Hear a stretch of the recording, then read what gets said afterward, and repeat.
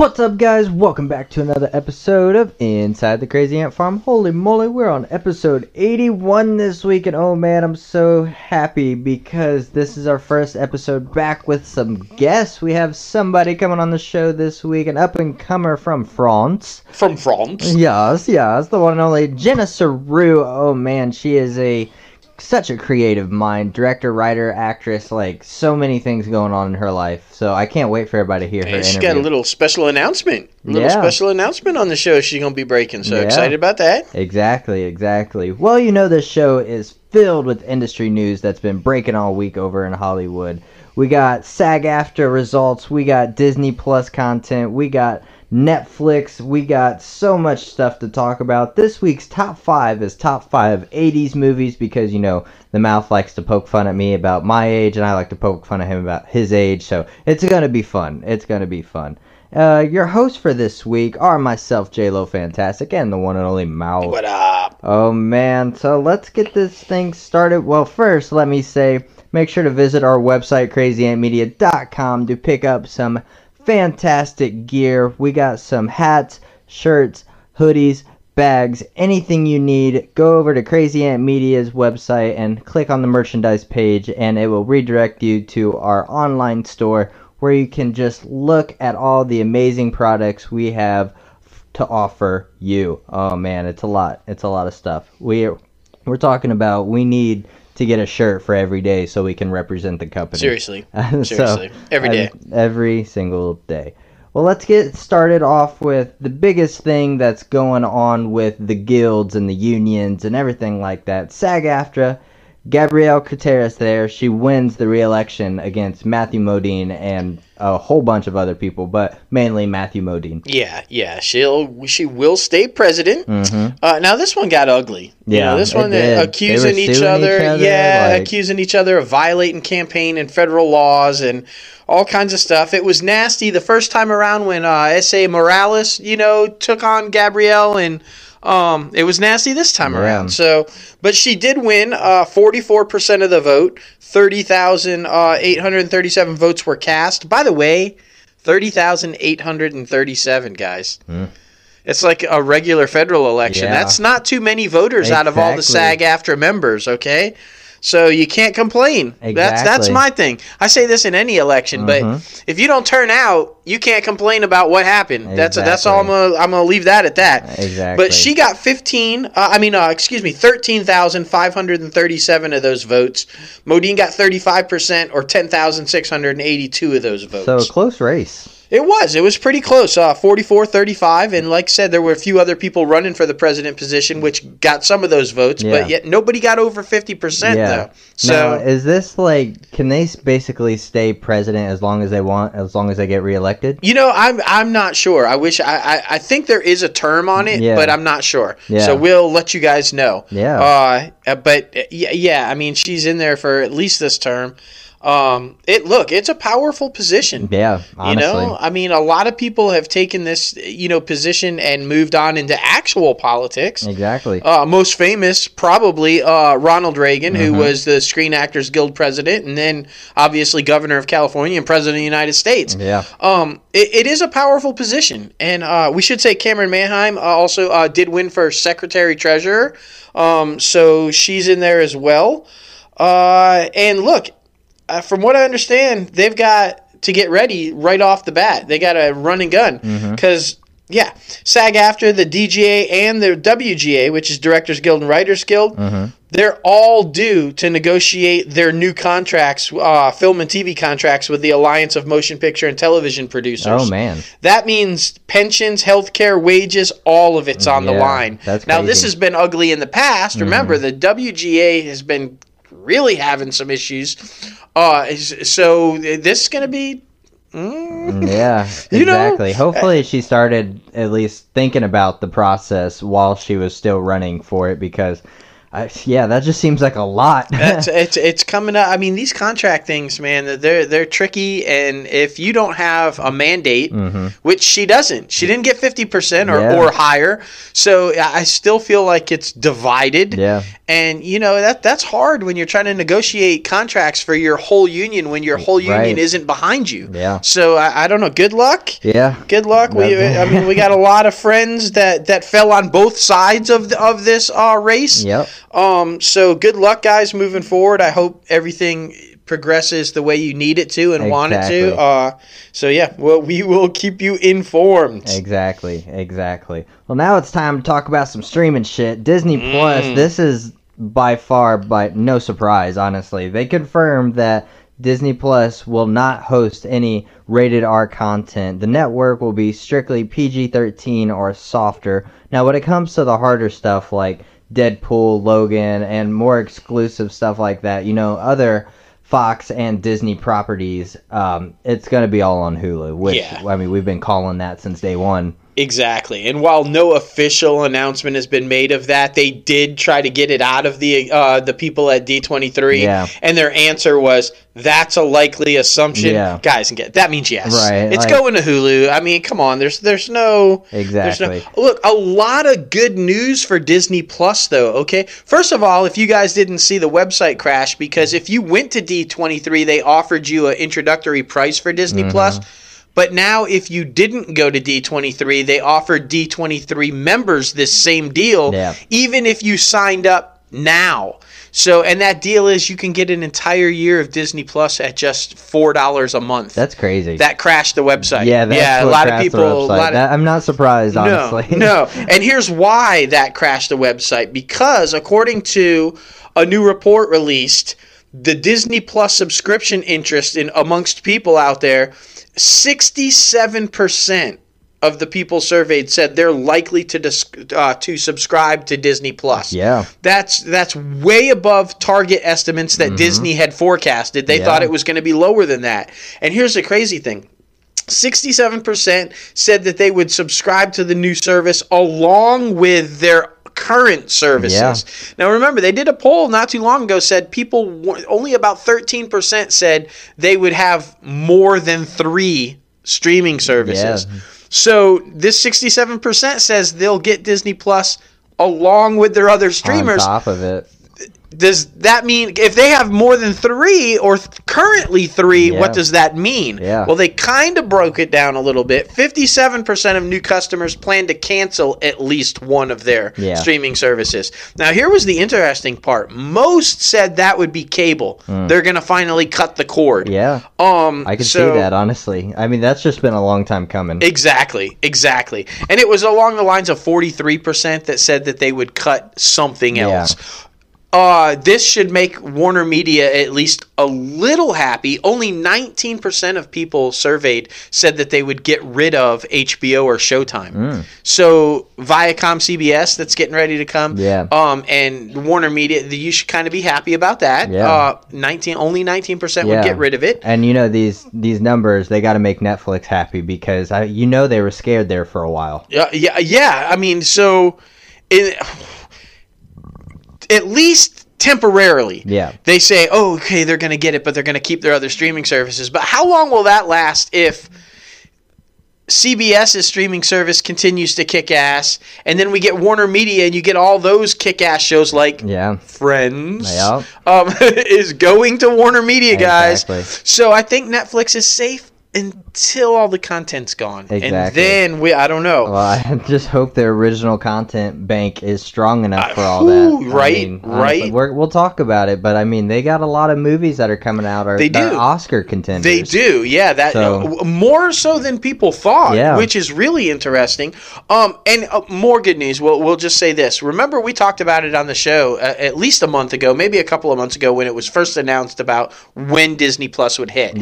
It was bad news because less than 10% of the people even had heard about Disney Exactly. Plus. Nobody knew about it. But Nobody they knew it was ramped up coming. that marketing. They Yeah. really did. Oh yeah, they started on Twitter, Instagram.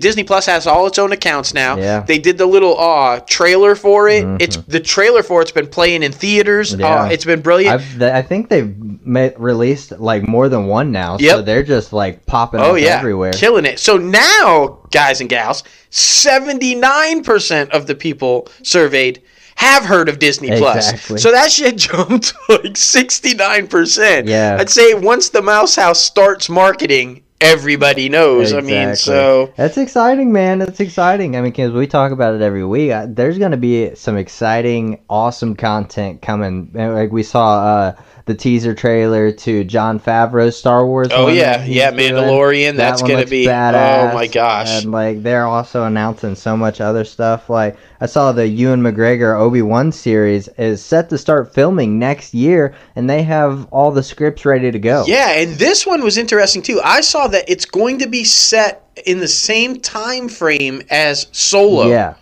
And So- what my theory is, it's going to be Obi-Wan finding out that Anakin didn't die and that he officially turned into Darth Vader. Because, I mean, he basically left him for dead at the end of that, the third one Yeah. that George Lucas did. So, I don't know. I think it's going to be set around that, him figuring out that Anakin's still alive, maybe trying to talk to him before, like, shit hits the fan. But honestly, we see how far Darth Vader went in his to the dark side. Exactly. And your theory might be right, because I did read an article just this morning that says that it is going to focus on the dark side of, along with Mandalorian. Yeah. Favreau's confirmed his has got a dark tone to it. Yeah. So this is really interesting because they announced everything on here is going to be PG-13, and Right. yet both of these series are supposed to be a dark in tone. Exactly. So that'll be interesting Yeah. to see how that plays out. And that one like deals with all the bounty hunters, right? Yeah, Like Boba yeah. Fett might be featured in it, but he's not like the main person. Yeah, So that's yeah. really cool. And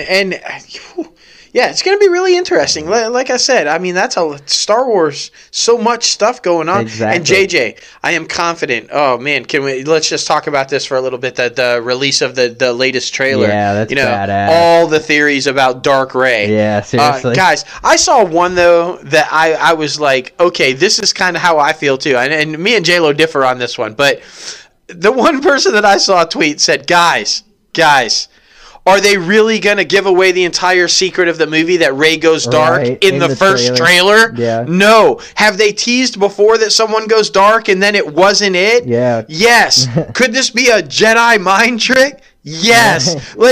I see. I'm along those lines. I mean, maybe Rey goes dark, but I'm Yeah. really thinking maybe she's either somehow controlled by, Right. and or it's a trick, or it's Well, a vision that Yeah, somebody's 'cause having. That's my thing. I think Papalane, or whatever the fuck his name is, Yeah, the Emperor. there is coming back, and I think he starts off by controlling C-3PO. That's why his eyes are red in the trailer. So maybe he like can move on from like bodies and shit. I don't know. And I mean, your theory I think is pretty out there.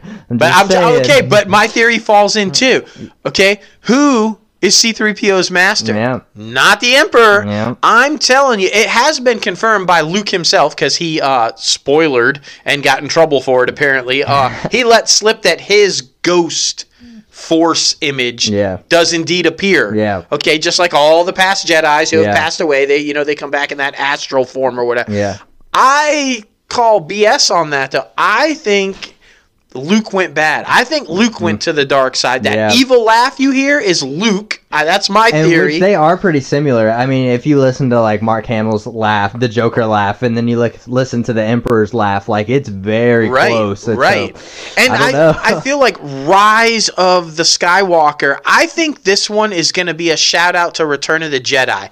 I think Luke goes bad, Rey has to take him down, and she rises up Yeah. like Luke rose up when he took down Daddy. Yeah. That's That'd my be badass, theory. because that's my favorite one out of all of them. Oh yeah, honestly. and JJ's a huge fan. He said he's going to fix what was wrong. That Leia is the heart of this film, Yeah. he said. So think about that. If Leia is the heart of this film, why would that be? Well, if twin brother Luke goes all crazy Exactly. bad. That's just my theory. Yeah. That's my theory. Oh man, I'm so excited, so excited. Yeah. Normally my tradition is going to go see it on Christmas Day, so maybe we go see that on Christmas Day. That'll be badass, man. I'm totally down for it. Hell but yeah. that's not it. Yeah. Lizzie McGuire. Oh my goodness, I don't even know why they're going back to this, Well, man. apparently neither did Hillary Duff at first, because Yeah. I read stuff that she didn't even want to do it at first, Yeah. but now she's everywhere talking about how excited she is Yeah. to do it. So I just put that Money one talks. to bed. Yeah, exactly. Money talks. Because I mean, honestly, how popular has she been since Lizzie McGuire? I mean, I feel like she's had a few been- hits or misses, Exactly. and like that Cinderella movie that she did. Do we like- want to see a grown-up Lizzie? I Right, mean, right. I don't.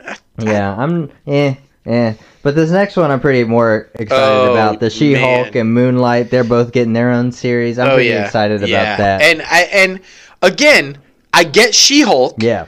Moon Knight, love Moon Knight, fantastic character. It's going to be brilliant. How that's going to be on Disney Plus, I do not know. Yeah. That seems to me it would strictly be a Hulu series. Yeah. Because anybody who's a comic book nerd knows Moon Knight, he falls in with like the Marvel Knights, which is Daredevil Yeah. and Punisher and all.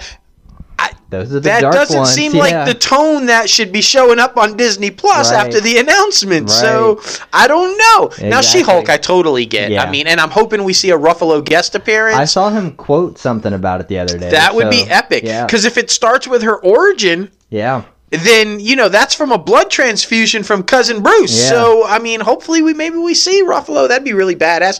And I'm really hoping. I have no idea who they're going to cast. I've seen all kinds of rumors. Rosario Dawson, Mm-hmm. Yeah. Angela Bassett, but both of them have been established in the MCU Exactly. already. Especially Angela Bassett in Black Exactly. Panther. So I mean, even if you're getting rid of all the Hulu Marvel series. Rosario Dawson, I guess, kind of, sort of, maybe. Yeah. But to me, I feel like you've established them. Right. Angie Harmon. Angie That's all I'm Harmon. saying. Back in the day, Angie was talking to Stan Lee about it. Mm-hmm. Apparently, that was kind of a Stan Lee pick, Yeah. maybe. So, and I'm all for that. I think she's played the lawyer. Yeah, We know she exactly. can do that part of it because Jennifer's a lawyer. Yeah. And she's buff as shit. Exactly. She I think she'd just be brilliant. Yeah, I mean, seriously. I'm just saying, little teaser. Maybe we'll try to get her on the show. yeah, Angie, come on, and let's all pitch together for you. Exactly. Let's get this gig going, right? Exactly. Well, some more exciting news from Marvel. They finally set a date, a release year for the prequel or the sequel of Black Panther 2022, and Ryan Coogler is back to direct. Yes. So exciting, Yes, man. really excited about this. Rumor has it Killmonger's back. I don't know Yeah. how that's going to happen, Right. but apparently it is. You know what they didn't confirm, though, which I was really hoping at D23 they'd say yes and then maybe even walk somebody out that has been cast. Right. But no, it didn't happen. Long rumor, which Disney still and Marvel Studios still has not denied, is that the bad guy in the Black Panther 2 is Namor. Submariner himself. And that it's a war of two kings and two kingdoms. Yeah. Now, that's an epic storyline in the comic books. That would be fucking epic. Yeah. I mean, first of all, look how they did Wakanda. Yeah, Can you exactly. imagine Marvel Studios' vision for Atlantis? Exactly. By the way, James Wan set the bar pretty fucking high with Exactly. Underwater with So Aquaman. So That would actually be a competition between Marvel and DC. Yeah. Like, finally. yeah, and maybe because I feel like most of it would kind of take place in Wakanda, maybe Right. we get glimpses Yeah. of Maybe a flashback Atlantis, or two, yeah. and then it sets up Namor's own movie. Right. I mean, I don't know, but if that is true, if that rumor holds true, I'm so down for that. Yeah, seriously. And I have no idea. Long rumored back in the day, Matt Damon Yeah. for Namor. Right. I feel like I was never on board with Yeah, that. not that one. I feel like he's kind of got to be Asian. Yeah. I mean, Yeah. Namor in the comic books, to me, has always, if he isn't, he's always looked Yeah. Asian. And he's kind of got the pointy ears, unlike Yeah. Aquaman, because, he's full Atlantean. Mm-hmm. So, yeah, casting would be really interesting for that one. Exactly. But anyway, Coogler, he's a genius. Exactly. So I feel fully confident that whatever he does with that movie, it's going to be brilliant. Yeah, seriously.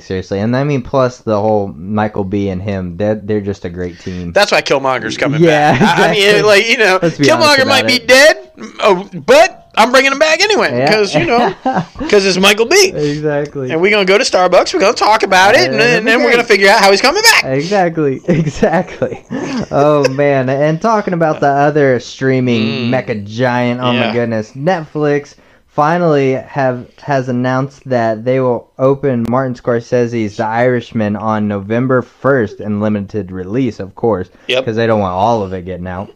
But the film will keep adding cities over the next 3.5 weeks period before launching on the streaming service on November 27th. So they finally gave a release date on that. That's really exciting. And it looks like it's going to be a part of the AMC and Regal chains. So I'm for a short theatrical run. Yeah, because they're not on board with the whole. They hate Netflix. Yeah. They hate that they won't let them air longer in the theaters. But they're also not stupid. Right. They know this is. I mean, come on, Scorsese, Pacino, De Niro. Exactly. You don't not put that movie in your theater. Right. So but then that comes to how many screens they're going to give it. Exactly. I think normally they'd give that thing 4 screens a day, 5 screens a day in every theater. But I mean, I don't know. We're going to have to see. Yeah, seriously, still being worked out. And the crazy thing is, The Irishman's supposed to be 3.5 hours long, which is another thing because if you only have it on 2 screens at 3.5 hours long, that's not too many showings. Exactly. So, that's normally when you have to put them on 4 or 5 screens to spread it out because it's 3.5 hours. Exactly. Here's the thing I didn't know, though. And now we've heard of all these films coming up, and they're brilliant. I mean, there's a slew of them with all kinds of talent for Jude Law and Anthony Hopkins and Scarlett Johansson. And I mean, just a slew of really incredible filmmakers and actors and actresses. But I had no idea that they were planning on releasing so many of them also for Oscar contention. Yeah, seriously. They also announced 10. They planned 10 films, 9 others along with The Irishman, that they plan on releasing before the end of the year so that they can qualify for Oscars. Yeah, that's awesome. The Laundromat, September 7th. Dolomite Is My Name. That's Eddie Murphy. That's going to be, oh my gosh, so good. The King. I think that's the one with new Batman there. Yep. The Irishman, obviously, we talked about. Earthquake Bird. Marriage Story. Now, this is the one with Scarlett Johansson. And Adam Driver. Yep, Adam Driver. Yep. Claws. It's a Christmas movie. Atlantics and The Two Popes. That's one with Jude Law and Anthony Hopkins. All right. And that one's going to be... right?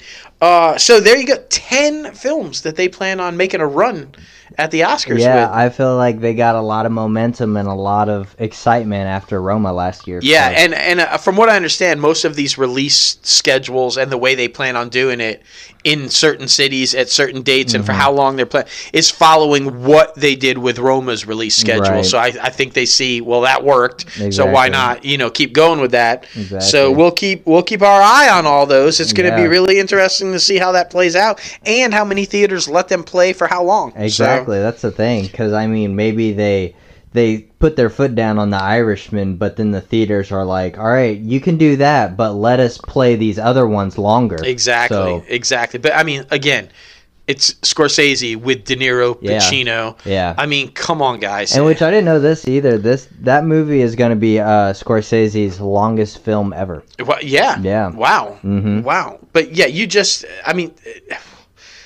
play that film. Yeah, I'm sorry, exactly. but you play that film. Exactly. Because, I mean, honestly, if you're at home, I feel like you're more liable to pick up the phone every now and then. But if you're in a theater, your eyes are glued to the screen. I don't care what movie it is. If you're at home watching it, you're more liable to pick up the phone, check Twitter every once in a while. Especially if it's 3.5 hour runtime. Exactly. I mean, so, I mean, I would really want to see it in the theaters. Yeah, definitely. And look, I mean, they're saying this is the best gangster film since Goodfellas. Yeah. Of which, by the way, everybody's back from Goodfellas. Exactly. And they're adding Pacino. Exactly. So, I mean, come on, man. It's just going to be...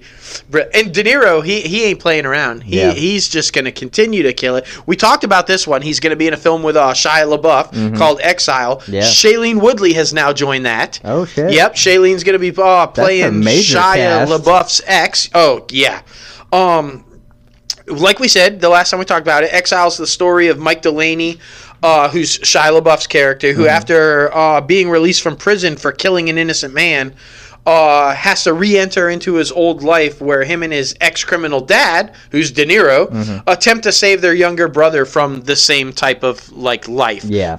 Drugs and crimes. And Woodley apparently is going to play Dana, which is a woman who grew up with Shia LaBeouf's character, whose troubled relationship led to his life and drugs and depression, and apparently she's not doing so well either. Yeah. So, man, that sounds intense, great. right? I mean, and I love Shailene Woodley. Yeah, if you want to see her acting chops, if you didn't see Adrift, rent that shit. Seriously. It's brilliant. That she is on. I mean, that's going to be killer. By the way, huge. If you didn't see me all over social media, the Peanut Butter Falcon, LaBeouf is indeed back. Yeah, that movie was brilliant. I'm looking forward to Honey Boy, and I mean, I feel like some people don't want to give him credit, though. I agree, and that's why I say go see Peanut Butter Falcon. Yeah. And I mean, I just feel like he's on the right track. He's back, and I hope so, because if you're going with De Niro, you got to be on your shit. You got to be on your A game. You got to be on it. I'm saying. Honestly. And speaking about people making a comeback, the one and only Eddie Murphy is coming back to be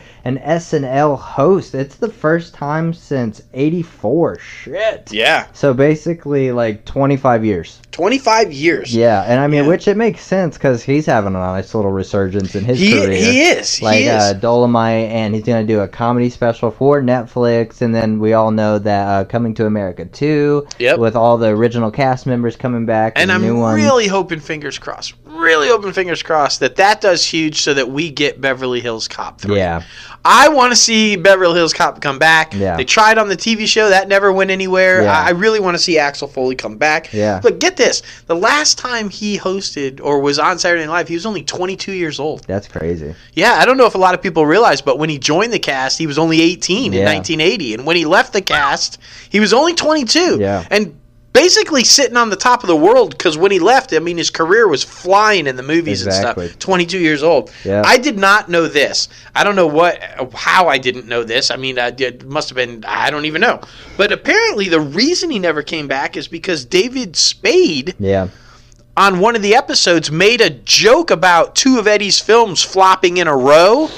And apparently Eddie didn't take it well. He said, it's one thing to make a joke about my movie, one thing to make a joke, but that was an attack on my career, not a joke about my movie. Yeah. And he didn't like it. Yeah. And so he boycotted for 25 which makes years. sense. Some people are more sensitive to some things than others. So, I mean, I understand.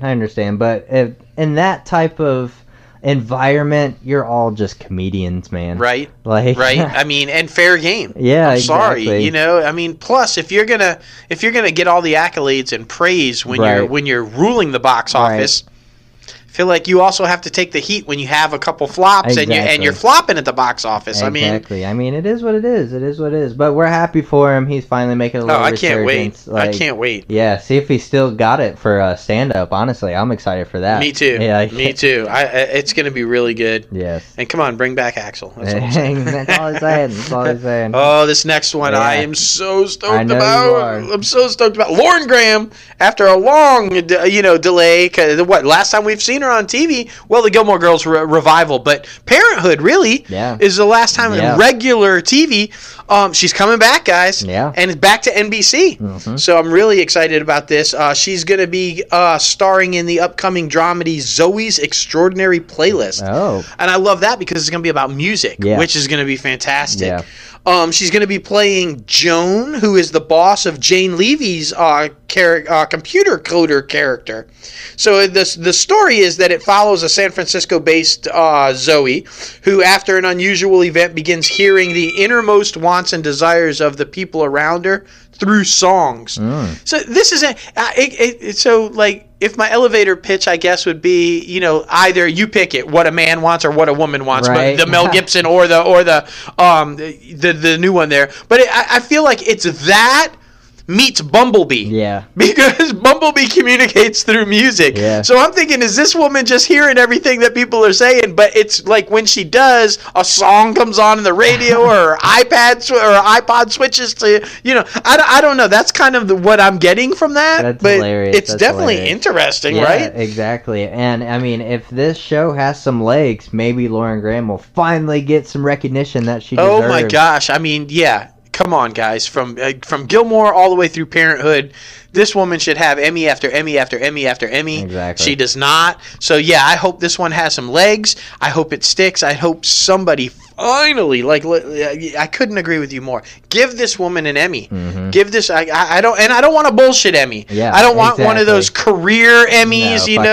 No, I want an actual Emmy. Exactly. Give this woman, by the way, I mean, so talented. Mm-hmm. I can't imagine what the dialogue's going to be. Yeah, I feel like she doesn't exactly. agree to sign on unless the dialogue is just kicking. Exactly. Because I mean, she's a brilliant author. Yeah. Go read her books if you haven't read her books. She seems to always be attached to a project that she really believes in. Yeah, so. yeah, and oddly, I got this one the same way she got Parenthood, which is she's replacing somebody who dropped out. Really? In the original role, What which the hell? she replaced Maura Tierney in Parenthood. Yeah. So, same kind of a thing. So, there you go. So crazy, man. So crazy. Now, this next one I'm pretty excited about because I'm a huge Seth Rogen fan, and he's just such a creative guy. CBS has put in development Unprofessionals, a single-camera comedy produced by Rogen, and it's going to be written by the same guy who wrote Scrubs and Mighty Med, Andy Schwartz. Yep. And Randy and Jason Scholar, person there. Yep. Unprofessionals is a behind-the-scenes look at a group of least important people working at one of the world's most important places, the United Nations. He's really into politics. He had Bernie Sanders on the show. I'm pretty sure he had Kamala Harris on the show. So this just makes sense to me. I could see this happening. Absolutely. It's going to be really fantastic. I'm a huge political junkie. So, and by the way, Unprofessionals, the UN is capitalized. Brilliant. Yeah, Brilliant I know, in right? the name because it's taking place at the UN. It'll be good because there are, I feel like, a lot of people who, you say, oh, I work at the UN. Right. But who are you? Exactly. What do you do at the UN? Exactly. And so this, I guess, is going to be about those people. Exactly. The not so important people. Exactly. And come on, it's Seth Rogen. You know who should be featured on this show? Mark Valley. Yeah, Mark Valley would be brilliant. Yeah, seriously. I mean, I'm still holding out hope for a Human Target revival on DC Universe, exactly. but he would be brilliant. He should at least be a consultant. Mm-hmm. I mean, he has such a buff on history and everything going on in the world with espionage and foreign. I mean, yeah, he'd be brilliant. Agreed. Brilliant. This next one, it was so funny to me because the headline was Cheetos movie. What the fuck? Okay, just Cheetos movie, and I'm like, is this going to be like a live-action Chester Cheetah? Right, What's going on? No. Eva Longoria. Yes, Eva Longoria, Desperate Housewives, Dora the Explorer. We all know her. We all love her. Eva Longoria apparently beat out a shit ton of other directors to land the directing gig for Flamin' Hot. And before now, remember, most of the headlines were running for the Cheetos movie. Right. So Flamin' Hot, then I was really interested. I'm like what? Flamin' Hot? Cheetos? What the fuck? Anyway, what it is going to be, think The Founder with Keaton and McDonald's and stuff. It's going to be about that. It's actually a biopic about Richard Montanez, who created the spicy Flamin' Hot Cheetos. Okay. Yeah. So Devin Franklin, who's currently under a production deal at Fox, is going to produce it under his label. Longoria apparently won the job by pitching it to Franklin and Fox. Oh, wow. And her approach, I guess, was so authentic to what was going to be happening with the portrayal of Richard and his wife that they said, yeah, you got it. So... Wow. Yeah, it's going to be interesting. Yeah, those movies are always hit or miss for me. So, I mean, The Founder was absolutely brilliant. I loved every second of it. Me too. So, I hope it's really story driven. I hope there's a lot happening so that people don't get bored and it's just not a miss that nobody goes. Yeah, well, I didn't know much about this. Apparently, it was a tough immigrant type life that he came over. Yeah. He was working for Frito-Lay. Mm-hmm. And the Frito-Lay at that point was I guess, in a little downturn or whatever. And then, this guy basically saves it by creating Flamin' Cheetos. All right. And he became instantly, rich and kind of saved it. So it sounds like it's going to be interesting. Yeah. I mean, it's timely. Let's say that. I mean, with everything that's going on with immigration and everything that's kind of going, I mean, it's a timely movie to bring out right now. Yeah, the underlying story. Exactly. And shows the good side of it. Exactly. So, I mean, I'm excited. And this will be interesting. I mean, she's got her hands on all kinds of stuff behind the camera. So this is going to be really interesting directing. She's a talented lady, so we'll see. Yes, definitely. Now this next one, talking about Suicide Squad. Oh man, switching it over to which, the by the way, DC do side of not things. call it Suicide Squad 2. Yeah, don't do it. It is not a sequel. I bet. Boy, he gets mad when people say that. Because I mean, honestly, if he wants to make his own incarnation of this story, I would be kind of pissed too. Yeah. To be honest, but he's making some casting announcement. Nathan Fillion has joined the cast of James Gunn's Suicide Squad. I'm super excited about it. I love Nathan Fillion. Yeah. Everything he's ever done, it's been brilliant. This guy's a really talented guy. I can't wait. And they're keeping it under wraps. Yeah, we don't know the role yet. We don't know the role. Exactly. He's just attached somehow. So I wonder if this is going to be a more lighthearted version of Suicide Squad. If there'll be some comedic aspects in it. I don't know. Or shit. Or could we, at long last, will he be playing Hal Jordan? Nathan Fillion has long been rumored as a potential Green Lantern. We know Gunn loves the cosmic side. Yeah, true. Could he be setting up his own chance at doing a cosmic side on the DC unit? We know he's going back to do Guardians, right? But maybe he wants to take a space, jump out into.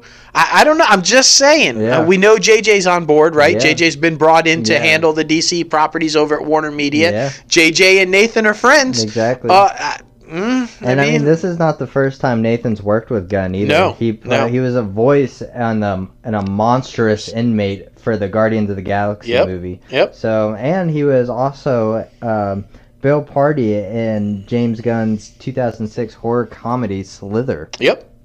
So he's familiar. I don't know. I just threw that out to maybe now everybody's gonna be like, "Oh, Hal Jordan." I have no idea. No idea. I have no idea, but it'd be awesome.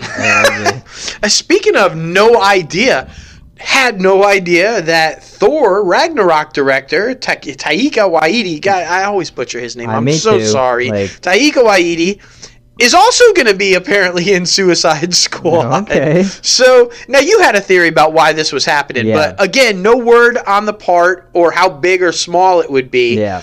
There has been apparently a table read that's scheduled, and then it will actually start shooting on September 11th. Oof, I picked another day to start shooting and talk about setting yourself up. But anyway, so the reading is set on September 11th, and then it'll start shooting on September 23rd. So that's pretty awesome. So go ahead, throw that out there. Why? I mean, this one makes sense to me when you said this. I think you're probably right. I'm thinking they're just wanting to spend more time together because, I mean, we all know that maybe Thor's going to be part of Guardians of the Galaxy, and maybe Waititi there, he wants to focus more on the cosmic side of things, so maybe he just wants to learn more from Gunn to set himself up for more success with Thor in the cosmic side of things. Right, because we know he's coming back for the next Thor, which is going to have two Thors. Exactly. With Jane Foster also picking up the hammer.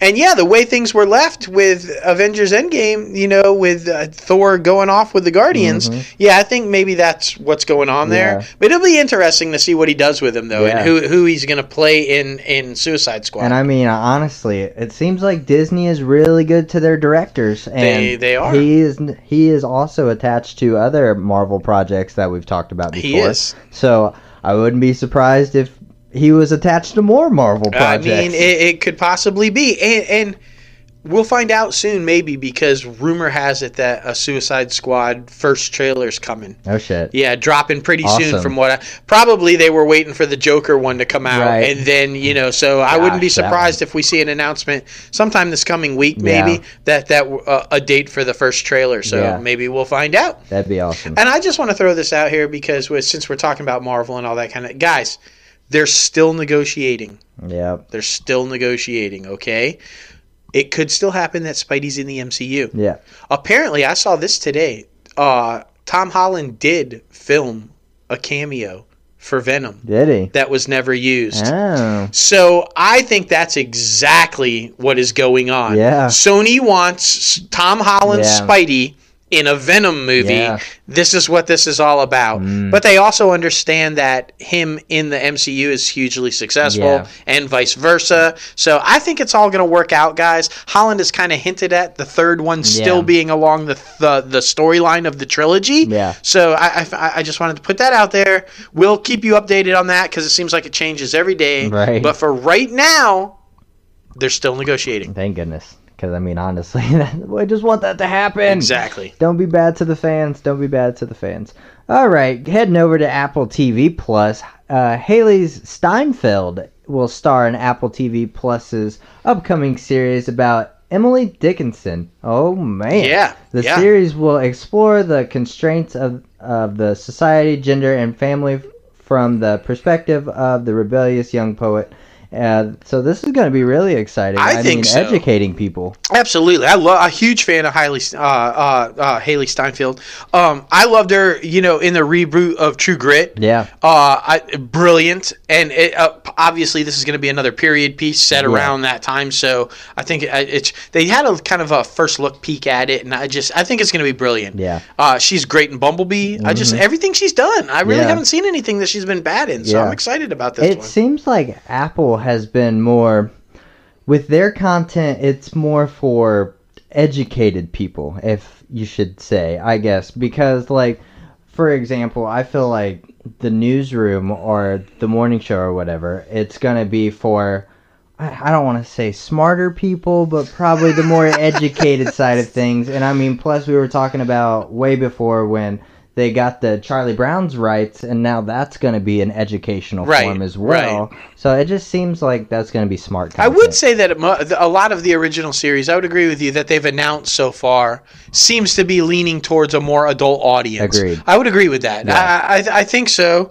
Not necessarily maybe that 18 to 24, but I'm thinking more 24 to 40 kind of a range, range. So yeah, we'll see. I mean, but it's all, they're spending a boatload of money, and the production value on these things is huge. So I think it's going to be good. Exactly. Now this next one just hits me by surprise. Hits me from the left side, hits me from the right, because I'm a huge fan of the Goldbergs, and the series creator Adam F. Goldberg, who the series is based around, he is stepping down as the showrunners for the comedy series' upcoming 7th season. Yep. I mean, he just wants to explore bigger things, I guess.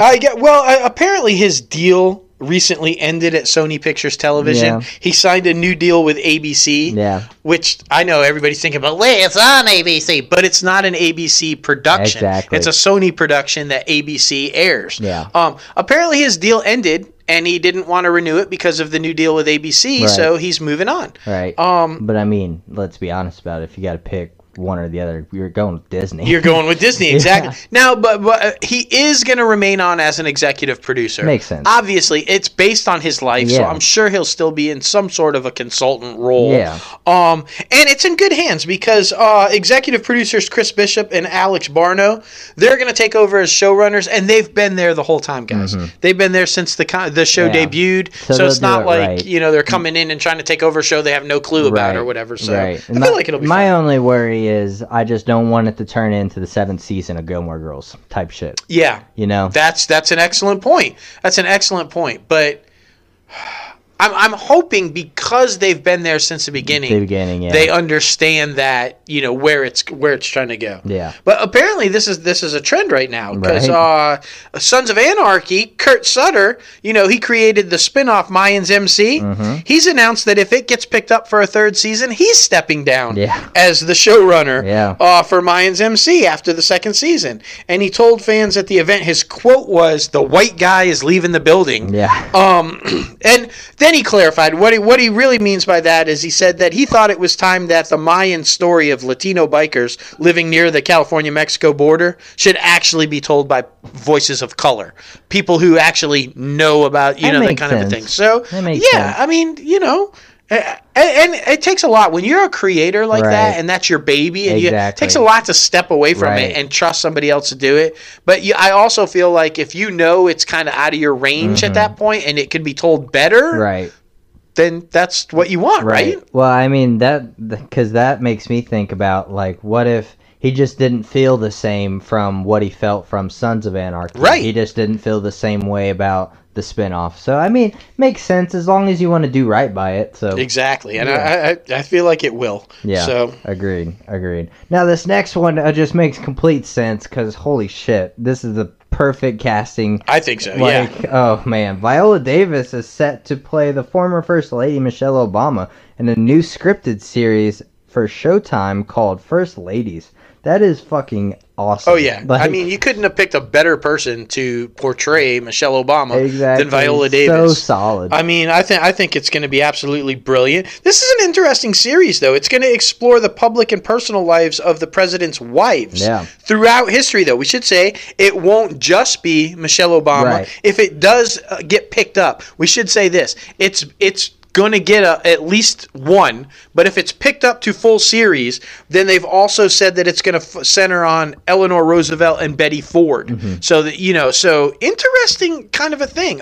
Davis is also set to executive produce it. Oh, nice. So Yeah. it's going to be Oh, it's set to receive a 3 script order, so 3 Yeah. episodes basically. yeah, Or, like, basically. yeah. But 3 script order doesn't mean necessarily all 3 will get seen. Yeah. So, Depends on the pilot, Sure, yeah. Viola Davis is, since she's definitely executive producing, I would assume that the Michelle Obama one will get seen. Yeah. But look, Eleanor Roosevelt, there's a lot of history there. Mm-hmm. Everybody knows she really ran the country. After FDR went down Yeah. with polio. So I mean, and Betty Ford, obviously Yeah. that story in itself is like. So I'm pulling for it. I hope it gets picked up. I hope we see all 3, and then I hope we see more. Yeah. Because there's a mean, lot of interesting first ladies. Exactly, I mean- exactly. I mean, just imagine Nancy Reagan freaking during the whole the no drugs Yeah, thing. just like, say no, Just yeah. say no. Imagine like the backlash that she got from that, and like, yeah. Yeah. So- I mean, she was a very, to me, Nancy Reagan was the 80s Hillary Clinton. Yeah. She was a polarizing figure that either you loved or you hated, Yeah, I and there can was see no that. in between. Yeah. You either were totally down with her or you fucking hated everything about Right, her. right. And I feel like that's how Hillary was too. Yeah, That I could see very that. very down the middle. You Yeah. either loved her or hated her. Yeah. And so it just I hope this series gets picked up. Yeah. Oh, this next one because I'm an 80s guy. That's right. I'm an 80s guy. Anthony Michael Hall. Yeah. He is going to be in the next Halloween movie, Halloween Kills. So exciting. How exciting is that, Yeah. right? That's going to be, I mean, it's kind of throwback to him, too, because late Definitely. 70s, early 80s, he was kicking it at the top of his career. Exactly. So, yeah, this Jamie Lee Curtis, as we know, Of is course. returning. Yep. It will be all of the same people from the original Yep. and the new ones that they've been continuing based on the original. So, and Michael Myers, the return of original director John Carpenter also. Mm-hmm. That's really exciting. So, I love Anthony Michael Hall. Yeah. So anything that he gets his hands on, I think has Yeah. a chance to be awesome. Well, it So, seems like they want to make a new, just a whole new trilogy Trilogy, because they didn't yep. like how the ones in between went. Yeah, So and like yeah. the Rob Zombie one, and they just did not like that shit. So like, yeah, we saw like the success of all the original cast members coming back for the reboot. Yeah, that was about that 2 was years big. ago. Yeah. So and people loved it. So they're like, all right, let's do this right. Let's do this right. Yep. So happy for him. Happy for him. Me too. Now this next one, this only makes sense because isn't she playing what's her face? There? Judy Garland. Yeah, she's playing Judy MGM Garland. Golden Girl. Yeah, So, exactly. Renee Zellweger, she has signed a first look deal with MGM, so this only makes sense. And her producing partner Camilla Casanelli, maybe? Yeah. Carmela Casanelli? right there, will develop new scripted projects for MGM TV through their newly formed banner, the Big Picture Company, and this is a 2-year agreement. So That's awesome. Yeah, Congratulations. I mean, yeah, and I wonder because MGM long been will they or will they not get in the streaming game? Right. The fact that this is for TV development and a Right. TV deal, Yeah. or will they just continue to produce content and Right. then license it to other streamers? Exactly. Either way, this is a good deal for Renee Zellweger. And what we were talking about right there at the top, if you haven't seen the trailer for Judy, I'm calling it right Yeah. now. Oscar nomination. Probably a win. Yeah. She just, I didn't even recognize her at first. She just, the story focuses on the back half of Judy Garland's life. Yeah. From the time where she was basically dried up, couldn't get jobs. She was pill popping, alcoholic, kind of a thing. To her end, I would guess.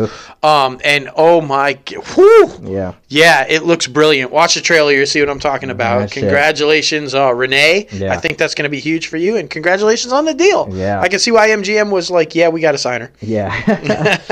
Now this next one's weird, and it was trending all over Twitter. But let's get the record straight. Death Row Records, the iconic, crazy gangsta record label that was founded in 1991 by Suge Knight, the DOC, and Dr. Dre. Now is owned by Hasbro Toy Company. Yeah, and like you said, this one was blowing up all over Twitter because everybody's like, what the fuck did Hasbro buy Death Row for? Yeah. But it really kind of did, but didn't. It just kind of fell under an umbrella. Exactly. For anybody who doesn't know, Death Row has actually been owned by several different companies since they first filed bankruptcy back in 2006. One of the last companies to pick up the ownership was Wide Awake Entertainment.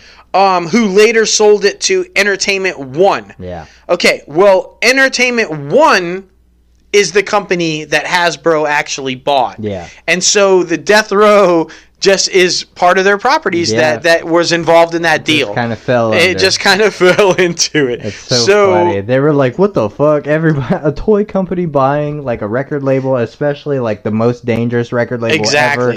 Like, it's hilarious. It will be interesting to see what Hasbro does with it, though. Right. Will they try to spin it off? Will they try to sell it to somebody else? Well, I mean, what they do with it now that they've acquired it, I don't know. I feel like they should just put that one to bed, honestly, because I don't think anybody is even attached or signed to that label. I could be wrong, but like, there's just so much drama that's come with it in the past, and like, I mean, Suge's fucking in jail for murder, so just put it to bed. You know why? The only reason I would say that they even might remotely think about hanging on to it is a sequel to Straight Outta Compton, where it leads into the story of, and then I would sell it, because you'll see the history. It'll probably do really well at the box office, like Straight Outta Compton.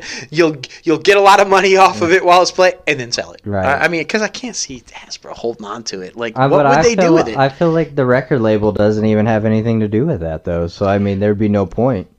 Well, I mean, because it's a Dr. Dre property, and like, it is. But I mean, you know how like if you see the history of it, because look how the record sales of all the old stuff when Straight Outta Compton hit, right?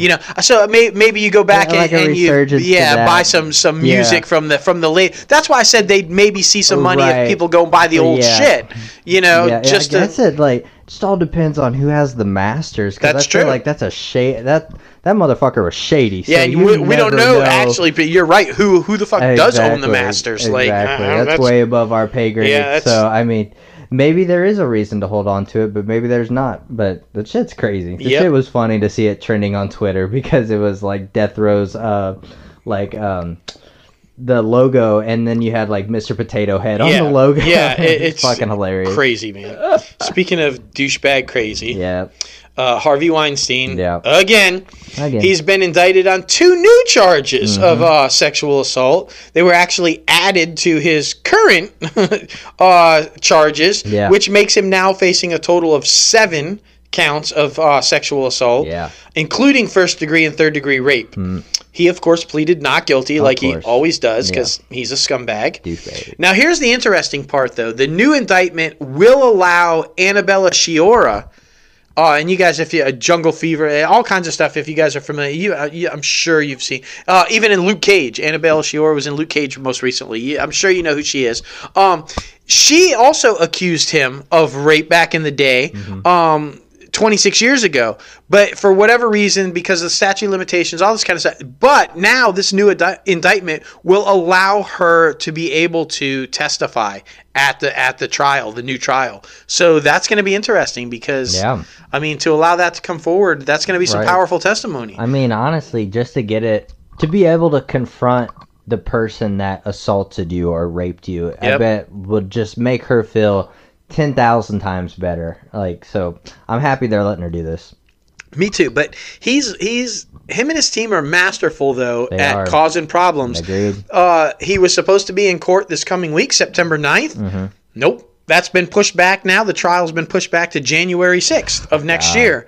They're doing everything they can to keep pushing this thing back or getting stuff dropped. That Roman Polanski approach and just fled the country. Thankfully, somebody was smart enough to make him turn over his shit. That's true. But, I mean, because, I feel like, and the other route, but, I was going to say the other route, Epstein, but Weinstein's too fucking cocky and arrogant for it. And he's still out of jail. He's still out walking the streets. Exactly. And, he's never going to do that. What a douchebag. Yeah. Speaking of douchebags. Again. The Motion Picture Association of America. CEO Charles Rifkin informed the board of Disney, Netflix, Paramount, Sony, Universal, and Warner Brothers, which, by the way, all form together for the Motion Picture Association of America. That's why. He informed them that Steve Fabrizio, the general counsel, meaning the head attorney for the Motion Picture Association of America, has been fired for violating terms of his employment. Now, we can all figure out what those terms were because it happened just 3 days after he was accused of raping, sexual assault, and attempted blackmail on a woman that he met on an online dating site. What the fuck? He was arrested and charged with that. There you go. So it's not hard to figure out, to connect the dots, that the certain terms of employment that he violated, probably that. And the MPAA, it's like the that's the green screen that pops up before every trailer that plays in the theater, right? They're basically the governing board that decides what is and isn't going to be shown. Yeah. And so, That's just super fucking crazy. And it just continues. We talk about this week after week after week after. It doesn't matter in what part of the industry you're in, whether you're in the studio, whether you're in, we talked about Opera House and all. Just, there's scumbags everywhere. Agreed. Everywhere. Even lawyers, doctors, people you'd never think. Yeah. Scumbags. Yeah, seriously. You got to watch everybody, man. Yeah, seriously. Now, putting a pin on the scumbags, we're done with everything else. But now, this is just an unfortunate event. Yeah. Like, super crazy, super crazy. This one, I just feel bad for. Yeah, Kevin O'Leary, who is the Shark Tank millionaire. That's right, Mr. Wonderful. Yeah, also known as Mr. Wonderful, was involved in a fatal boating accident this past week, which was super duper crazy. Apparently, the smaller boat just didn't have lights on. And the whole thing is in dispute. Yeah. Kevin O'Leary and his people are saying that the smaller boat did not have its lights on and they could not see it on the water, which is why they struck it, why they hit it. The people on board the other boat, 2 of which died, one instantly in the crash. Yeah. He was hit in the head and died instantly. The other that was critically wounded also passed away now. So two died. But the people who lived they're of course claiming that their lights were on. Of course. And that it was reckless driving or behavior caused by O'Leary's.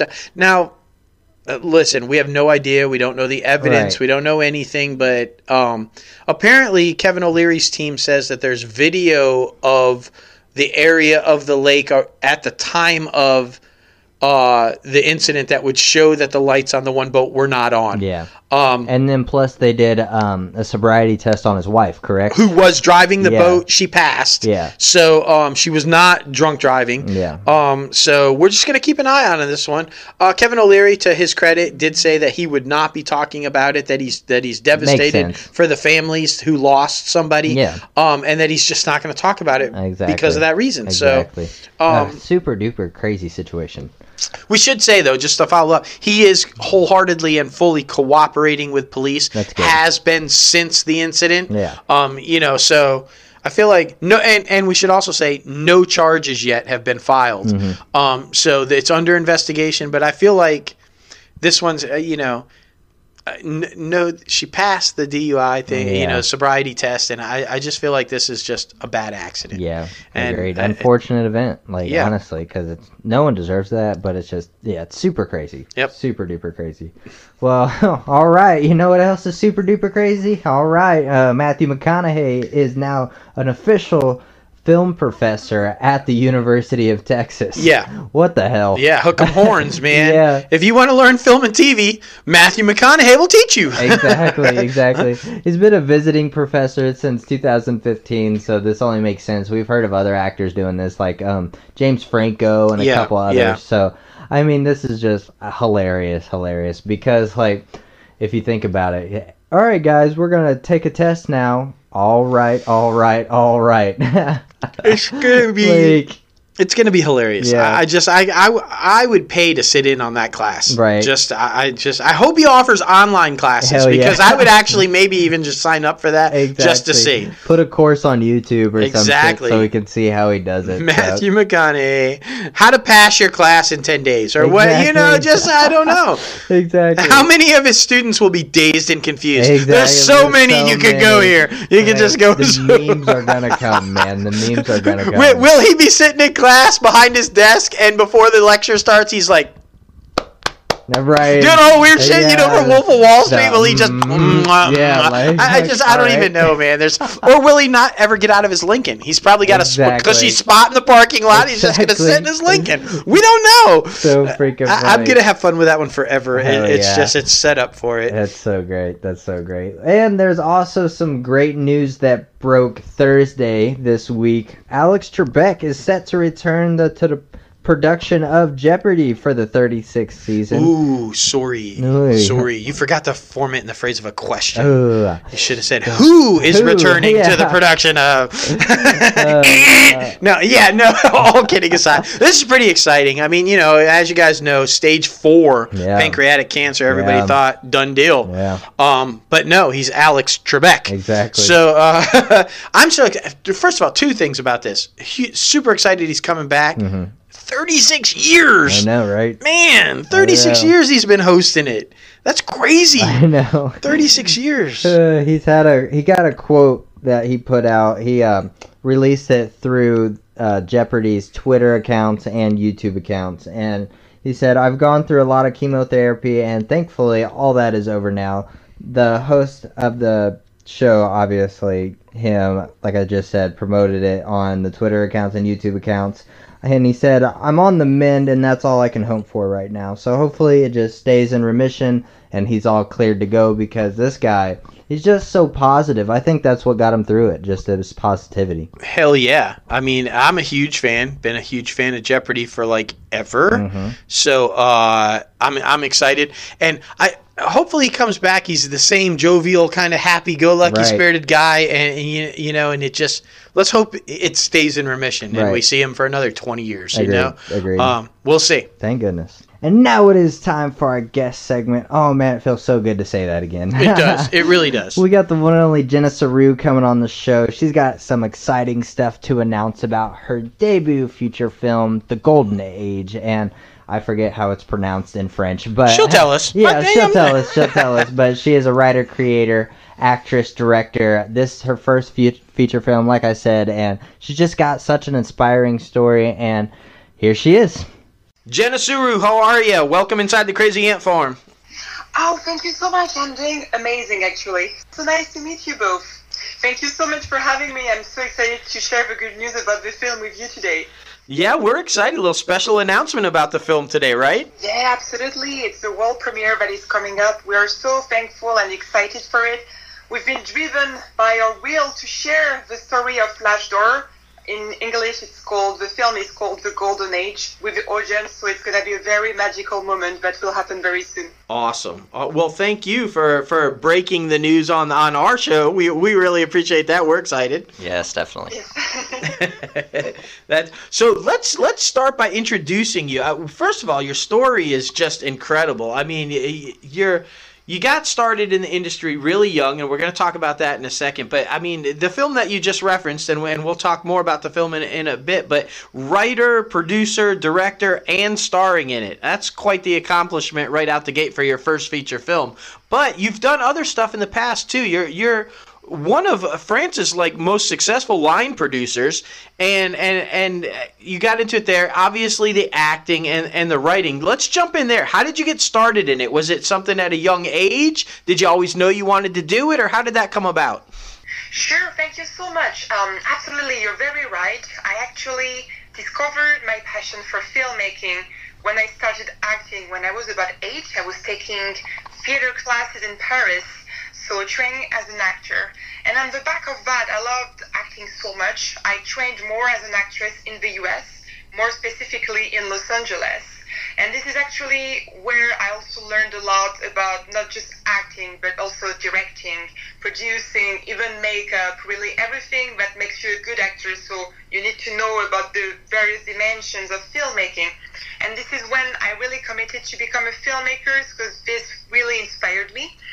I pursued business training, actually specialized in the media sector in one of the very top European business schools that is called ESCP Europe. I studied the media business both on their Paris and London campuses. So I've actually lived in London for about 2 years. At the beginning, I was finishing my studying, and there I discovered so many amazing filmmakers. I decided to really go for it and open my feature film company, which is called Belle Epoque Film, and that I opened in January 2015. And it's a French official feature film company, so thank you so much for the kind words. Oh, yeah. No, that's amazing. Now, you said you got started at 8. What age were you when you made the move to L.A.? Oh, actually, trained in LA, I started when I was about 17. So I did pursue quite a few theater and cinema classes in Paris. But I think that it's really when I learned in LA that I really made this final commitment, because I learned so much. There are so many amazing talents there that taught me so much about how to be a good actress, a good director, a good producer.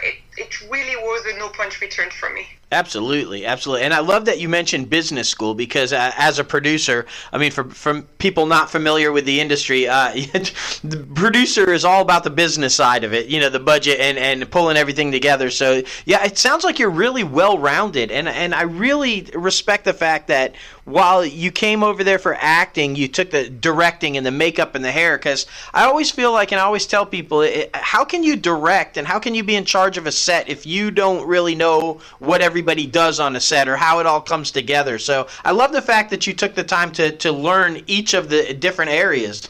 Absolutely. Thank you very much for underlining that, because I quite agree with you. When you're a director, as a director, I really want to have a very sensible, serious conversation with all the heads of department.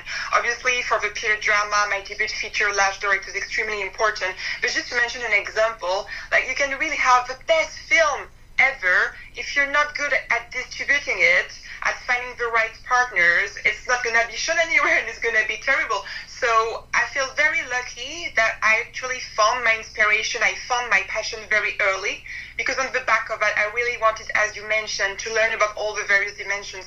I was very lucky that as a part of my studying, I managed to work for the 2 very top film distributors in France, which are Gaumont and SND. And at Gaumont, I was in charge of distributing their new releases to festivals around the world, more specifically. And at SND, I was in charge with the team to distribute their new releases and catalog on all the major platforms. And at the time, VOD was actually skyrocketing, so that was a big challenge, especially at the time. And I even interned at Panavision because I wanted to know everything about the material. And as you say, really, what I think is really beautiful with the filmmaking world is that there are so many dimensions. It's also maybe why it's so difficult, but it's also what is so incredible about it, what I love so much about it, because it's really all those dimensions that are very needed so you can achieve the most beautiful film possible. Yeah, definitely. You're kind of everywhere, all over the map with it. What's your favorite part about being in the entertainment industry? Do you like to direct more? Do you like to write? Like to be in front of the camera? What's your favorite part? I think at the end of the day, I just love to share a story with the audience. This is what really drives me. Because what's the point of a film if it's not to share this story with an audience and to have a voice? And I think it's one of the things that really motivates me so much, why I'm so passionate about filmmaking, is that no matter how hard it can be, we have this luxury, this huge luxury of reflecting the world and just having a voice, having an audience. And I think this is why we also have a responsibility to really share an important message. So this is why my debut feature, L'Âge d'Or, for instance, just to mention that, is a tribute to artists who changed the world, especially in the 60s. And it's a message of hope to encourage also the generations, the youth, to take action in this world that don't necessarily fit in or feel at ease in.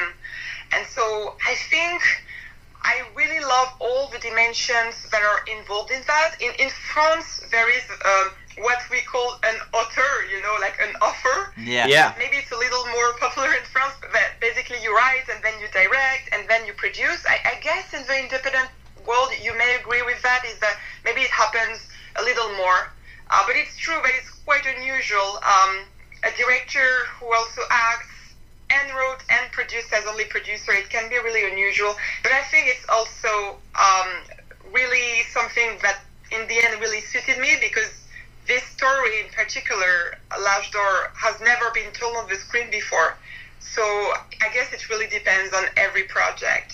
Absolutely. Yeah, that's beautiful, because we see so much nowadays. There's so many remakes, so many things that go back to the past that get rebooted. So it's awesome to see somebody actually coming up with an original story, especially to educate young people, because we don't see a lot of that anymore. That's true. I agree. Obviously, remakes, as you mentioned, remakes are so important. They are so successful in Latin America in particular. There are many remakes that are done and produced every year, usually with very big budgets. So it's definitely a good thing, but we also need new voices. We also need filmmakers who dare to just spread that word out there, spread a new word.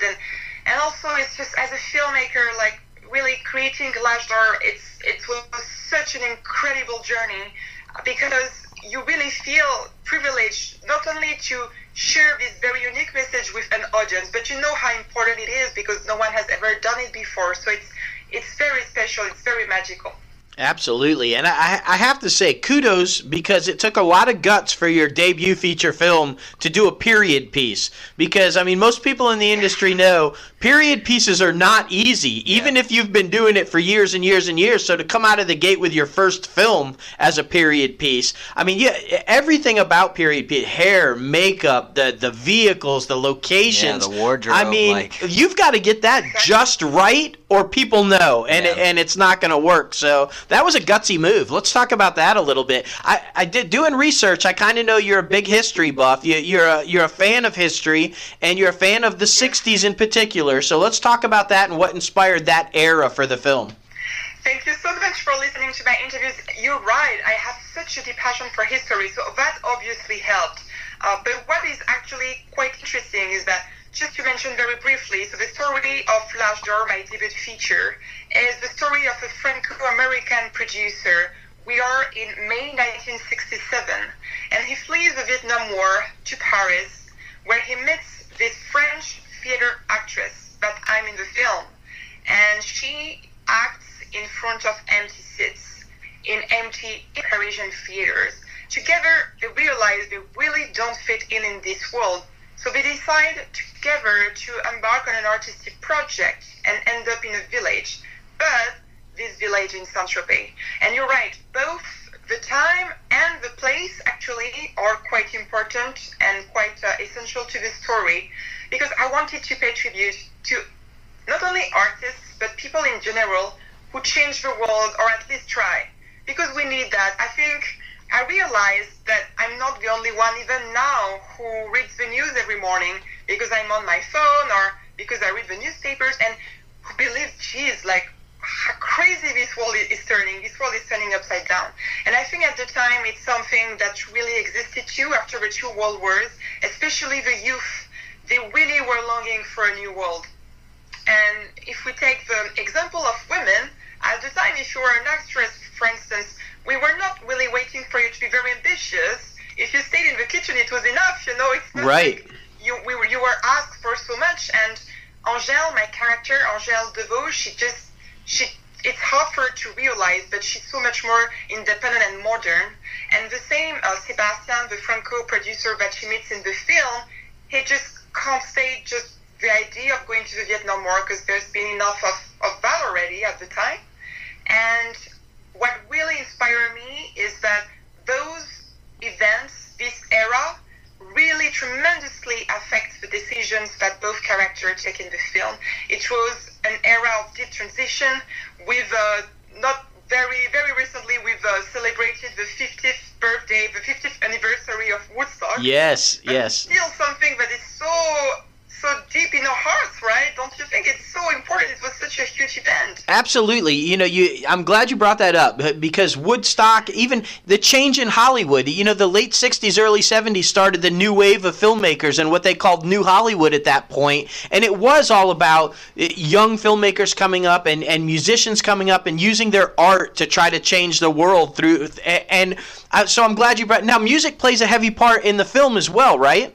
Absolutely. Very true. Absolutely. I so agree. Woodstock was very important for that. In music, obviously, we couldn't recreate the atmosphere of the 60s, and especially in Saint-Tropez, without the music. Saint-Tropez, why Saint-Tropez? Is because at the time, there were so many artists, from the greatest ones, that would go to Saint-Tropez, because Brigitte Bardot had just shot film there with Roger Vadim, and it was this village of authenticity that really, truly inspired artists. So it had a very important, authentic role at the time for artists coming from around the world, really the greatest ones. And at the time in Saint-Tropez, you would dance a lot, because at the time it was something that you would do a lot, but especially in Saint-Tropez, and there were so many musicians and singers that went over there on the top of all those filmmakers and people from the literature background. And we were there. I'm very blessed, like we felt really blessed to have such an amazing soundtrack. I managed to license the very best of American rock, really. There's a song from Jimmy Reed, one from Chuck Berry, and just as you say, Woodstock, in France there was also Mai 68, or even the Isle of Wight in the UK. Wow. I cannot not mention the Beatles, because actually I just watched another documentary on Netflix about the Beatles that is called How the Beatles Changed the World. Yes. And I was like, is this so true? This is exactly what they are all about. So the movie also paid tribute to them. Oh, that's fantastic. I love the fact that you're a fan of that era and what it meant. Because, like Logan said, we need that now. I don't think there's enough people out there trying to use art to change the world. And you brought it up beautifully earlier about how crazy the world is right now. And I think if people could just sit back and listen to stories and listen to messages that people of today are putting out there, the youth, I think it would make a drastic difference, honestly. Thank you so much. I quite agree with that, and I think it's also the beauty of history. It's always hard to know what is going to work or not work. But what we know is that at the time, artists did manage to change the world. They played such a huge role. Like we mentioned the Beatles. When the Beatles in 1964, when they were in Jacksonville, and they refused to play in front of a segregated audience, it was in September. Well, they really did something very big, not just for the US, but really for the world, because only someone like them, only a band like them could actually dare to require that, because even if we were big at the time, they could have just been this band that would be successful for the summer, but they still stood up and said, no, we've never done it before. I think it's John Lennon in particular that led that. Mm-hmm. We've never done it before. We won't do it now. And for the first time in Jacksonville, they played in front of a normal audience. And you really need artists, as you say, who really have that guts to bring change. And this is why I think, because of history, we know it happened. And the film is not just about that, because we know it from history. It's about the journey that it takes. Because change is so hard. It takes so much sacrifices. You need solidarity. You need a lot of courage, really, to achieve it. And the film is about that. It's about this journey. Sounds absolutely amazing. And let's talk about locations, because we said that a little bit earlier. I feel like hearing about the film and knowing the story of the film, the locations are as important a character as the characters themselves. And you shot some, like all over the world, right? Paris, LA, Saint-Tropez. exactly. But this is so right. Absolutely. As you say, period. This is a period drama, and I want the audience when they watch the film, whether it's during the world premiere or some other festival or in theaters later, I want them to feel how it was in the 60s for those who actually lived that area, or for people who are too young, just like me, to have actually lived it.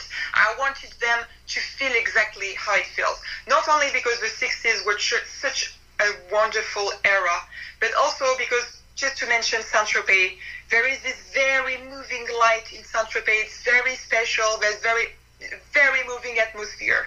And so I really wanted to recreate all that with the team on camera. So that was a very exciting challenge. So really there was a lot of work done by the production coordinator, all the heads of department to achieve this vision together. And this is why I feel when you watch the film, you actually feel like you're back in the 60s in those places. So you mentioned Saint-Tropez, and that's true. We shot where they shot God Created Women with Brigitte Bardot. We shot on the Ramatuelle beaches. We shot in a period train.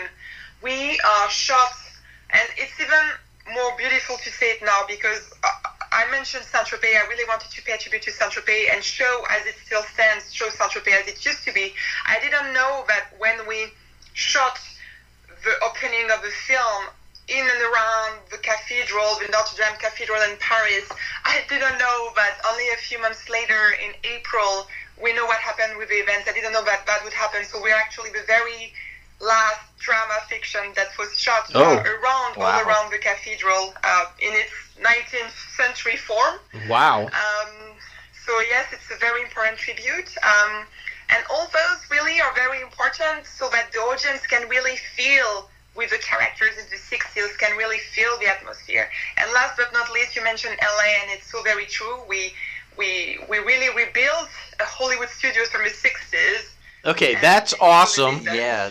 That's incredible. You actually rebuilt a studio to resemble one from the 60s? It's actually the only location that we really had to kind of rebuild, because all the locations really, I had all my number one choices. Like, I can tell you, it was so magical. I had very big ambitions for the film. I feel so thankful and blessed that I got only my number one location. So much scouting with the production coordinator, and people really trusted my story. They really were incredible. And all those locations still needed, obviously, a lot of work on set design, on prop design, because it needed to be cinematic, also to be put back in the 60s feeling and to be able for us to shoot there. But the Hollywood studio in particular was really interesting because obviously there was quite a bit of work on set design, and it looks still so authentic. It was a very special moment too. Oh, I can't wait to see that because I'm totally old school. I'm all about that era, and I can't wait to see what you guys did with it. It's going to be amazing. Oh, thank you so much. I can't wait for you to see it. Yeah, seriously. Talking about paying tribute to something that came before your time, that's amazing, honestly. Absolutely. Yeah, you're very scholarly. I mean, you can tell that you're a history buff because, Yeah. I mean, you know, without going into your age, because we don't like to bring up ages, but you clearly have a vast knowledge of history, and I think that's so important because if you don't know history, you're bound to repeat it, right?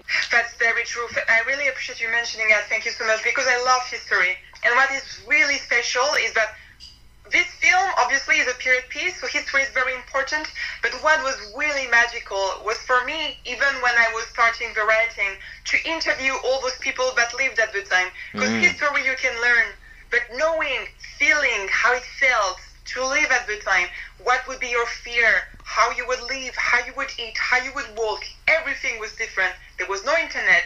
It was right after the two world wars. Like, really to understand how you would be as a French girl, as an American producer, it was just mind-blowing, because history we can learn, but the film is about the journey as an artist. So you need to understand the emotions of the characters of that time, and that was an incredible journey. I'm so thankful to all those who really shared those emotions with me. It's very precious to me. I can tell you right now, you can hear the passion in your voice talking about the project, and for that reason alone, I think it's going to be massively successful.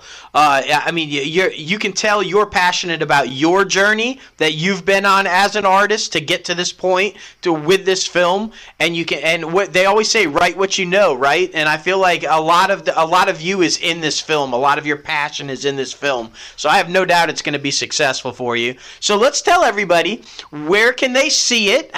When will they be able to see it? And are you on social media? How can they follow you? Let's tell everybody where they can find it. Thank you so much. So L'Âge d'Or, the Golden Age, my debut feature, will be screened for the very first time as the world premiere at the Massachusetts IFF at the Regent Theater in Arlington near Boston. Oh. That will happen. Yeah, that's quite exciting. Absolutely. I'm excited for that. Because it's actually going to be on a Saturday on the 7th of September, so quite soon, and it will start at 2:15 p.m., followed immediately by a panel featuring me to discuss the tips and tricks of making a feature film happen. Oh my goodness, that's so exciting. And breaking on Inside the Crazy Ant Farm, that's brand new news, guys. You're hearing that first right here. Exactly.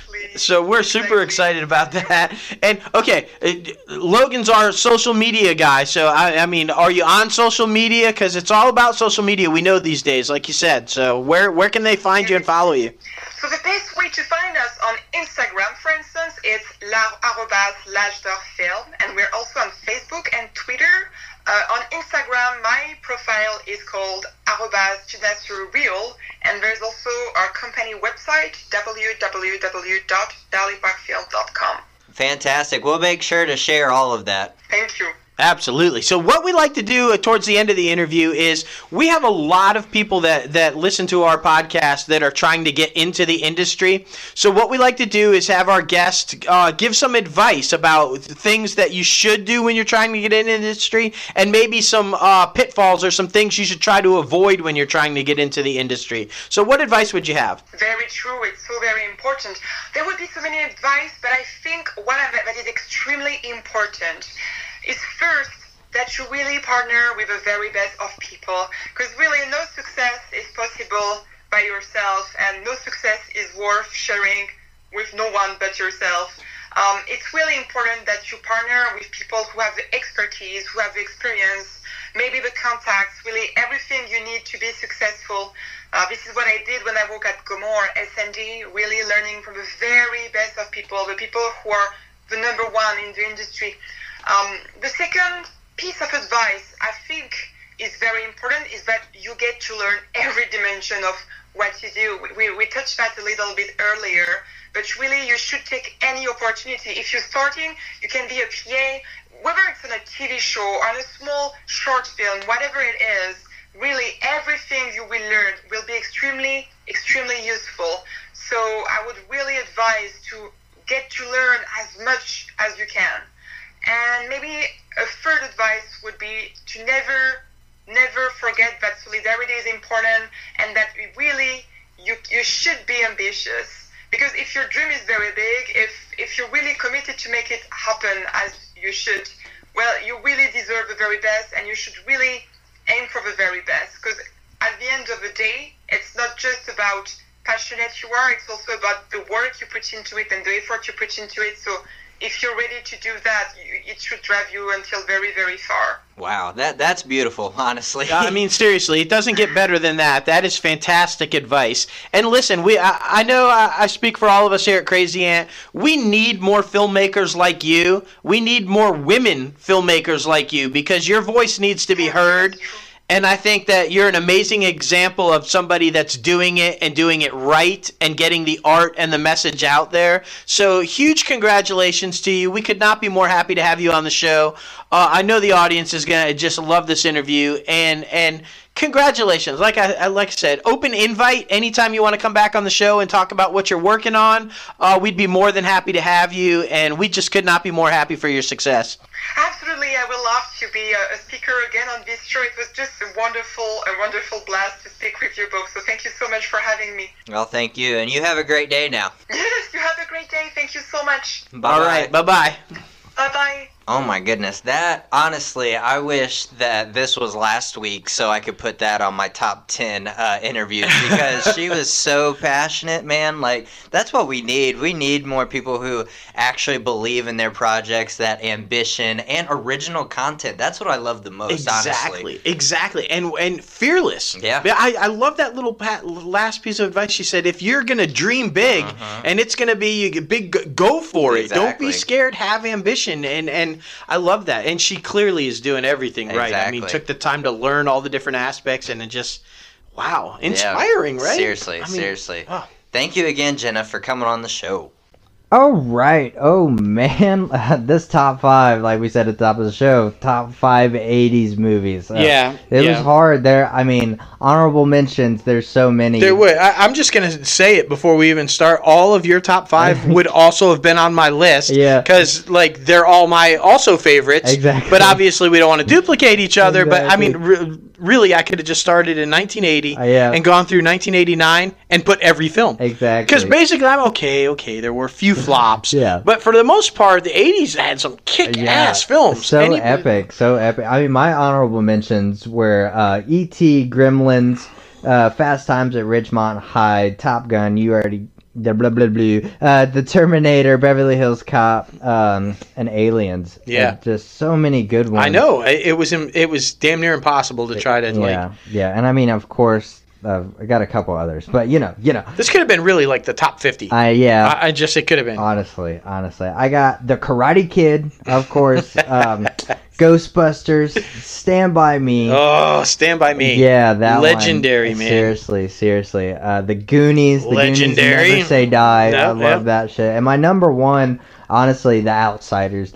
I just watched this one over and over and over again. Like, I had a DVD and I basically played it to death. What is with that with Patrick Swayze films? I don't know. Yeah, he's like The Outsiders for the guys, Dirty Dancing for the girls. Yeah, they all wore the VHS down till you couldn't see it anymore. Like, what the fuck with that? Exactly. But Dirty Dancing. We should say that should probably be on the list. Neither one of us picked it, Jesus Christ, if you didn't watch Dirty Dancing in the 80s, you were basically ostracized from public. Honestly. They were told to go live under a rock or something. Yeah.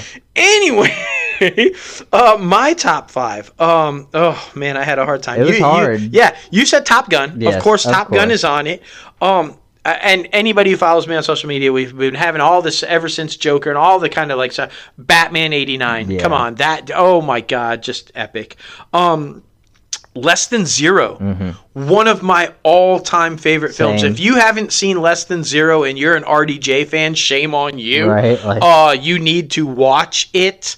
Brilliant film. Andrew McCarthy, RDJ, Jamie Gertz, James Spader. Little Iron Man and Ultron way back in the day. So good. Oh my gosh. Wall Street, huge gecko.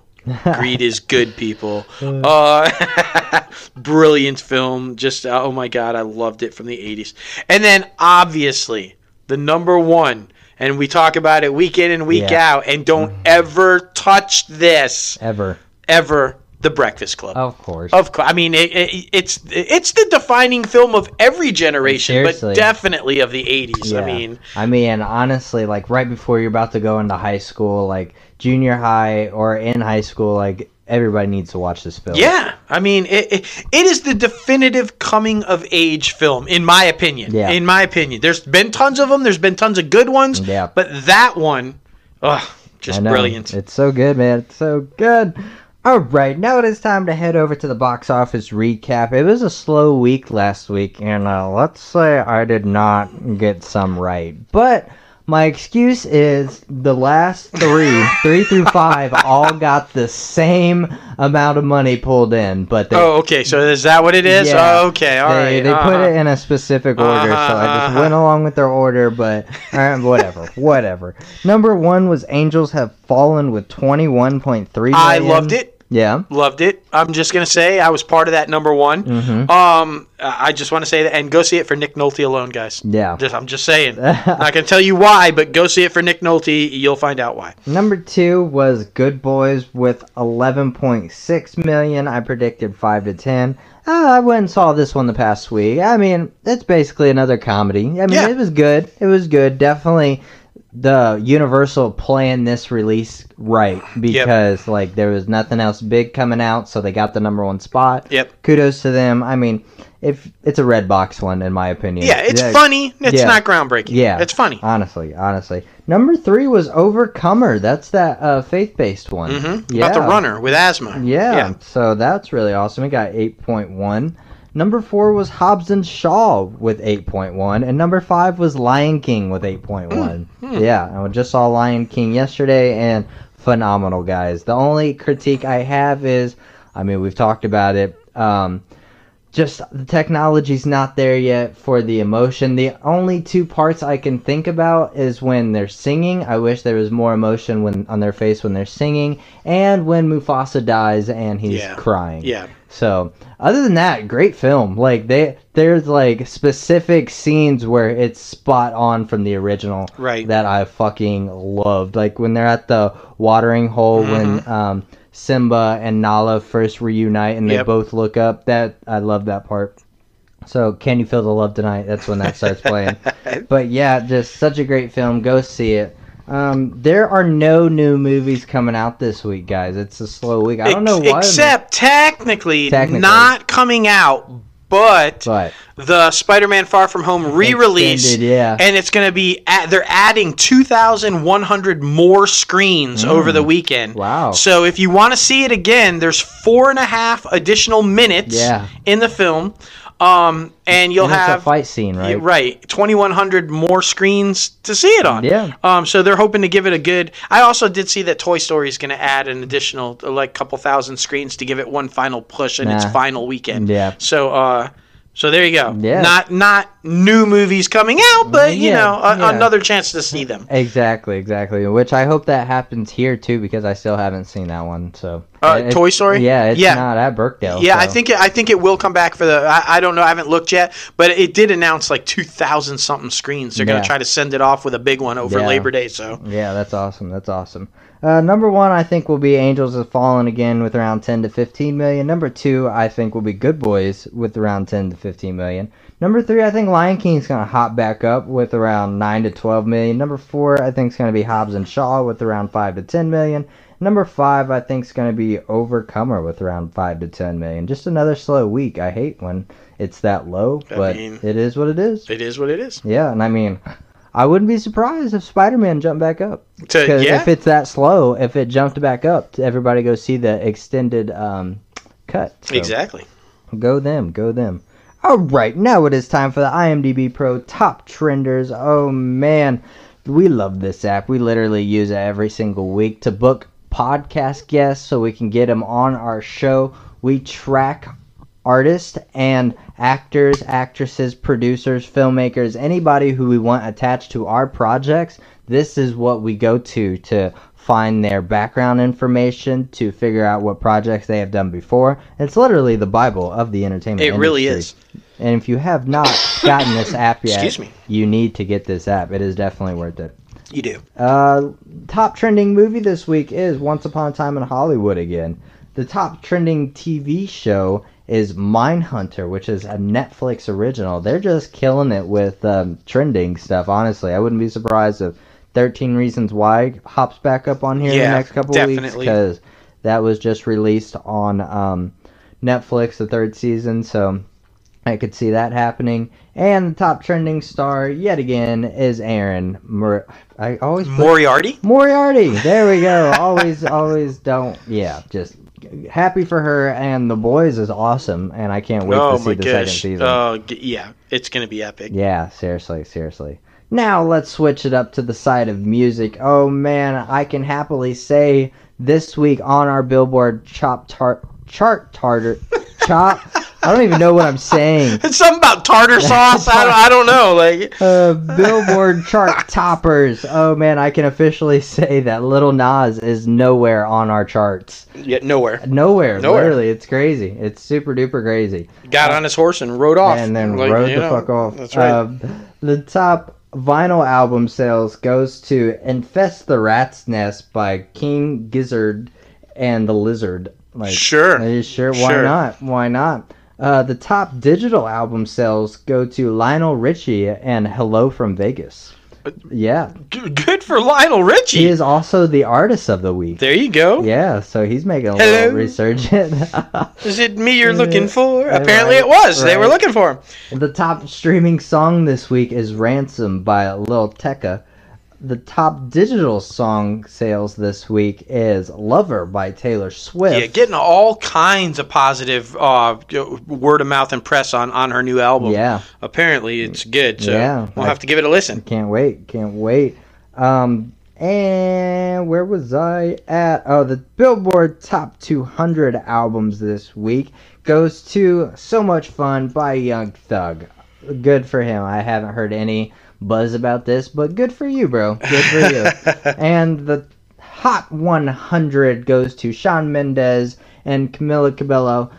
Senorita, I just can't talk. I'm really tired. I'm hungry. It's okay. Senorita. I think this may even stay next week because apparently after their VMA Awards, it was pretty steamy and hot, I guess. And, the rumor is that they've been dating since they did this video together. Right. And they almost kind of sort of kissed. Kind of did the little Eskimo nose thing, and people went crazy. Apparently, it was a really great performance of it. So I wouldn't be at all surprised if they're number one next week. Also. Seriously.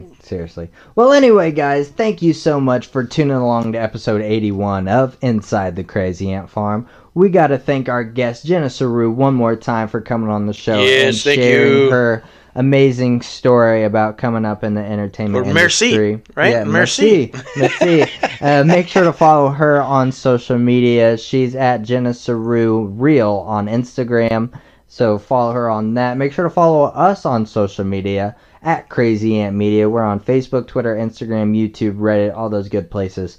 Make sure to follow our personal pages as well. Myself at JLoFantastic and at Crazy Ant Guy 1970. That's right. And subscribe to this podcast anywhere you get your podcasts: Anchor, Apple Podcasts, Spotify, Google Play Music, iHeartMedia, and iHeartRadio. I don't know why I say media. Yeah, iHeartMedia works too. Exactly. And so many more. We're everywhere, guys. And make sure to visit our website, crazyantmedia.com, to read our professional bios. Go into the Inside the Crazy Ant Farm page. You can watch some videos and go over to our merchandise website so you can pick up some fantastic crazy gear. We got hats, bags, beach bags, hoodies, anything that your heart desires, it is there. Maybe we'll be modeling them soon. I mean, honestly, you know who should model our stuff? Oh, without doubt. Oprah!